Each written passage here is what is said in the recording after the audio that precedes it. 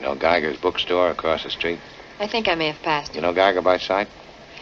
Geiger's in his early 40s, medium height, fattish, soft all over, Charlie Chan mustache, well-dressed, wears a black hat, affects a knowledge of antiques and hasn't any, and, oh yes, I think his left eye is glass. Hello. Hello.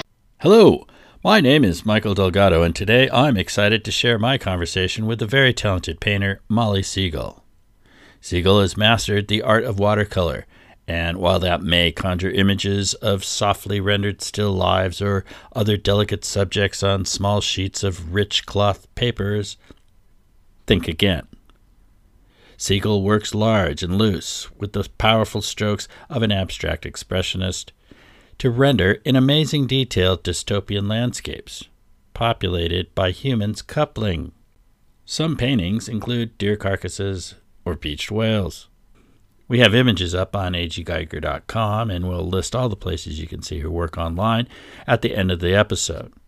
While it's convenient to see work online these days, I really urge you to see her work that's up now at the Luna Anais Gallery in downtown LA. You'll be impressed by the scale in such an unforgiving medium. I asked Segal how she got the courage to work with watercolor on pieces that are as much as 5 and 6 feet wide. A lot of it is sort of the realization at some point that my work was stronger when it was looser. And sometimes the smaller I get, the more I have like a little perfectionist illustrator that lives inside me who wants to paint eyelashes and fingernails on everything. And I love a miniature painting. I don't think that is like actually what serves my paintings. I think that the looseness is serves the paintings that my hands make. And so going bigger tends to like get me a little less precious and a little more sort of using my body to sort of paint and sort of scale up as it. And then the other part of it is that I work on a plastic paper, so that gives me a fair amount of bravery too, because in traditional watercolor stains like a cotton paper, and that's why it has this reputation for being really unforgiving. The paper I work on is plastic, so it doesn't really stain, and it certainly doesn't absorb. So I can like take a rag and just wipe it back down to nothing until I'm ready to spray it. And so that like lets me work subtractively. It lets me work so there's sort of some like boring material reasons as well. That's fascinating to me. I love talking shop with artists.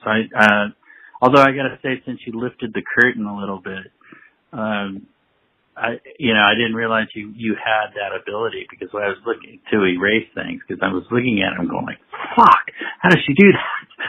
Yeah, no, I would be better off. This is a continuing pattern where there's always like a version where it's like, you could have just shut up and let the magic happen, but I don't have that ability. I've been watching the Song Exploder on Netflix. And that's a conversation that musicians often have with lyrics, where a lot of musicians are really pretty much like, I don't want to tell you what those lyrics mean to me because it will close it off and take away the magic. And that is absolutely true and absolutely right. But I want to know everything, and I have a bad habit of like telling everything, even though like there's a version where I should just shut up and like let people wonder.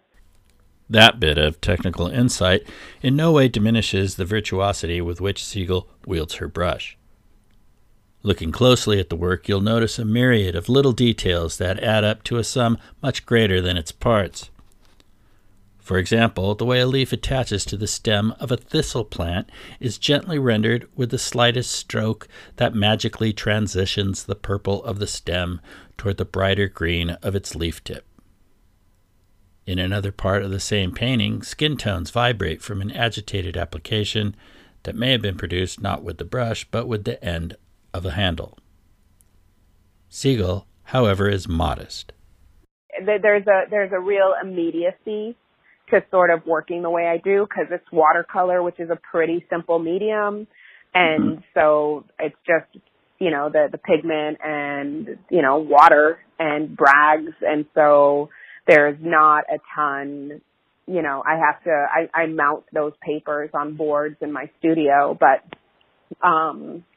it's not the same as like stretching and preparing a canvas and, and some artists are able to have that push and pull and that battle and that like, oh, it's bad, it's great, it's bad on, and I'm sure I could, but there's something I always paint best when either I'm really frustrated and I hate a painting, or if there's no deadline and I kind of feel like there's no stakes, is sort of when things happen that are good. In the show, several of the pieces are hung such that the bottom of the paper is not fastened to the wall. This allows for the subtle curves and natural bends in the paper caused by the watercolor process to be accentuated. In some of the pieces, especially those involving animal carcasses, it lends a sense of a dried skin. The way that paper is sort of feeling like leather was intentional, and I was with the installer. I was pretty hands-on with the installation, and I think it just felt like that's a different kind of paper. That's not the plastic paper I use. That's a paper that's actually supposed to be used for oil paint, and I just didn't think that. I mean, we could affix as many pieces down on the bottom as we could, but that wouldn't get rid of the way the paper is sort of buckling a little bit. So it seemed like the most elegant version was just to not shy away from it, I think. The delicacy of the medium that I mentioned is contrasted not only with the almost action painting style that Siegel brings to some areas of certain pieces, but also with the dystopian landscape. And actually, I hesitate to call them dystopian because I know these landscapes. And anyone who's driven north from LA into California's Central Valley will immediately recognize them too. You see the roller coaster silhouettes of Six Flags Magic Mountain, as well as the silent, incessant hammering of the pump heads that stretch to the horizon and the oil claims surrounding Bakersfield. Siegel told me that she had seen these fixtures while driving from her hometown of Oakland into LA. But I wondered how these images had landed in her work. Sometimes I know exactly why I'm painting something, and I sort of start with an idea or a concept and sort of work around that concept. And with these, it started more with the visuals, where it's like, I don't know what this means, I don't know why, but these feel important, or not even that they feel important, but that they feel like something that has become stuck, like they're now living in my head. And the work kind of ended up feeling like it was about finite resources and sort of the ways that the things that we sort of rely on and give us strength or comfort also can leave us feeling vulnerable. It was very refreshing to hear Siegel admit that she was simply struck by the landscape of oil fields and felt compelled to put them in her creative blender without a particular recipe in mind. Too often I listen to some MFA polished spiel about the import of certain decisions in an art-making process that just stretches credulity. I did, however, want to know more about the humans in these landscapes who are primarily engaged in group sex. Coupling in these rough-hewn vistas seems primal, carnal, even bestial, and that sense is heightened by the presence of the aforementioned animal carcasses. How did all this get added into her final recipe? To me, I mean, a lot of the ways that the figures are existing in the landscape feel to me like it's also about finite resources, whether that's like, I mean, there's something about, sex or orgasm or intimacy, I would say that feels in line with the way that I'm thinking about some of these things. I think people being in each other's presence and disconnected or sort of connected in sort of complicated ways, I think is sort of one of the things I'm kind of interested in. When I think about things like intimacy or finite resource, I'm thinking about like emotions and like interpersonal relationships, and I'm thinking about like the intimacy that I have with like the city I'm living in or the ground I'm walking on, or sort of like what it means to live in a place that feels hostile, or something, or what it means to survive in a desert. Siegel was trained at CAA and earned her MFA at the Museum School of Fine Art at Tufts in Boston. Siegel's talent seems, however, to come naturally, so I wondered if she had been encouraged in the arts at an early age. Yeah, I was always like good at drawing and painting, and I was raised by socialist hippies in Oakland who thought art was pretty cool, and so I've been sort of encouraged. I mean, I didn't know that professional art was really a thing. I always thought the artists I knew were waitresses, and so I thought I was going to be a waitress who did art because that's what I had seen was how you do art. But I was also very, and sort of, I sort of joke that I kind of followed pats on the back into this career until just because, and in grad school or something, I think a lot about that. I think about how people end up in art school or how people end up in the art world. And I think about sort of like two of the major tracks I see is one is like what I call like the little sketchbook kid who's like the kid who's like me, who was using like drawing as social currency all throughout. Like I was drawing and selling little drawings of Tupac to all my friends in high school. And that was like a way to be accepted or to fit in or something. And I thought my whole idea of what art was sort of like, well, who can draw hands the best? Like who can draw the best? And that's what art is.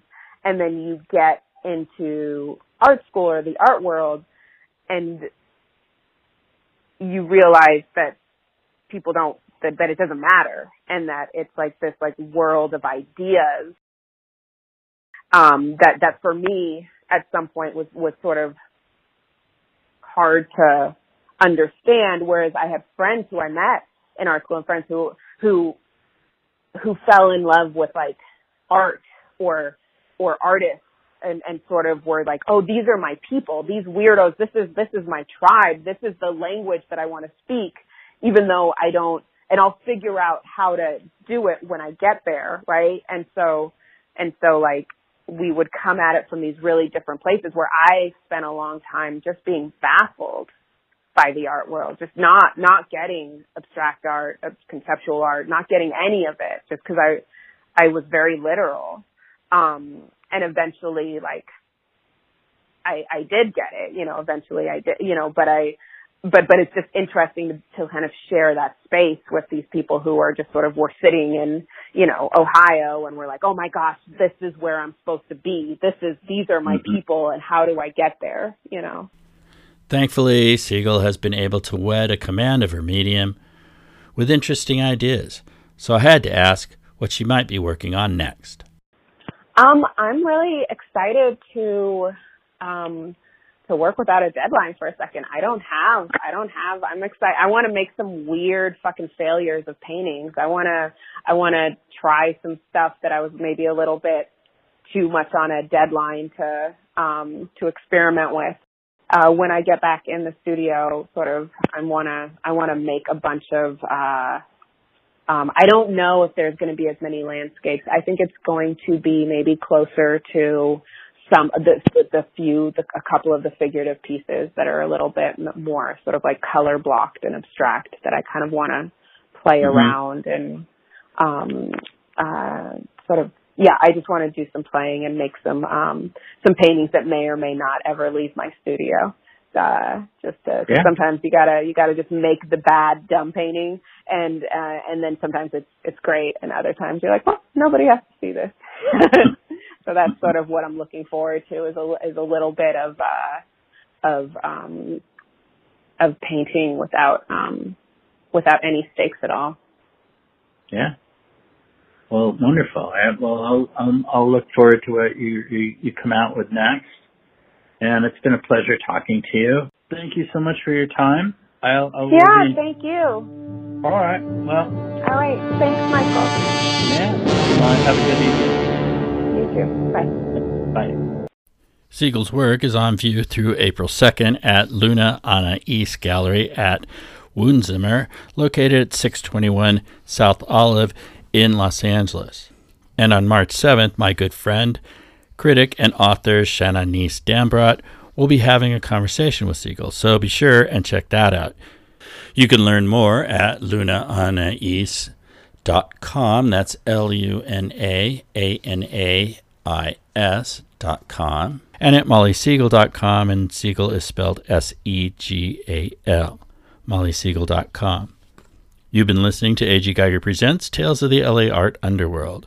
A.G. Geiger Presents is produced by me, Michael Delgado, in conjunction with the Mayfair Hotel and the music and artist management company Regime 72. Check us out at mayfairla.com, regime72.com, and of course, aggeiger.com. Thanks for listening.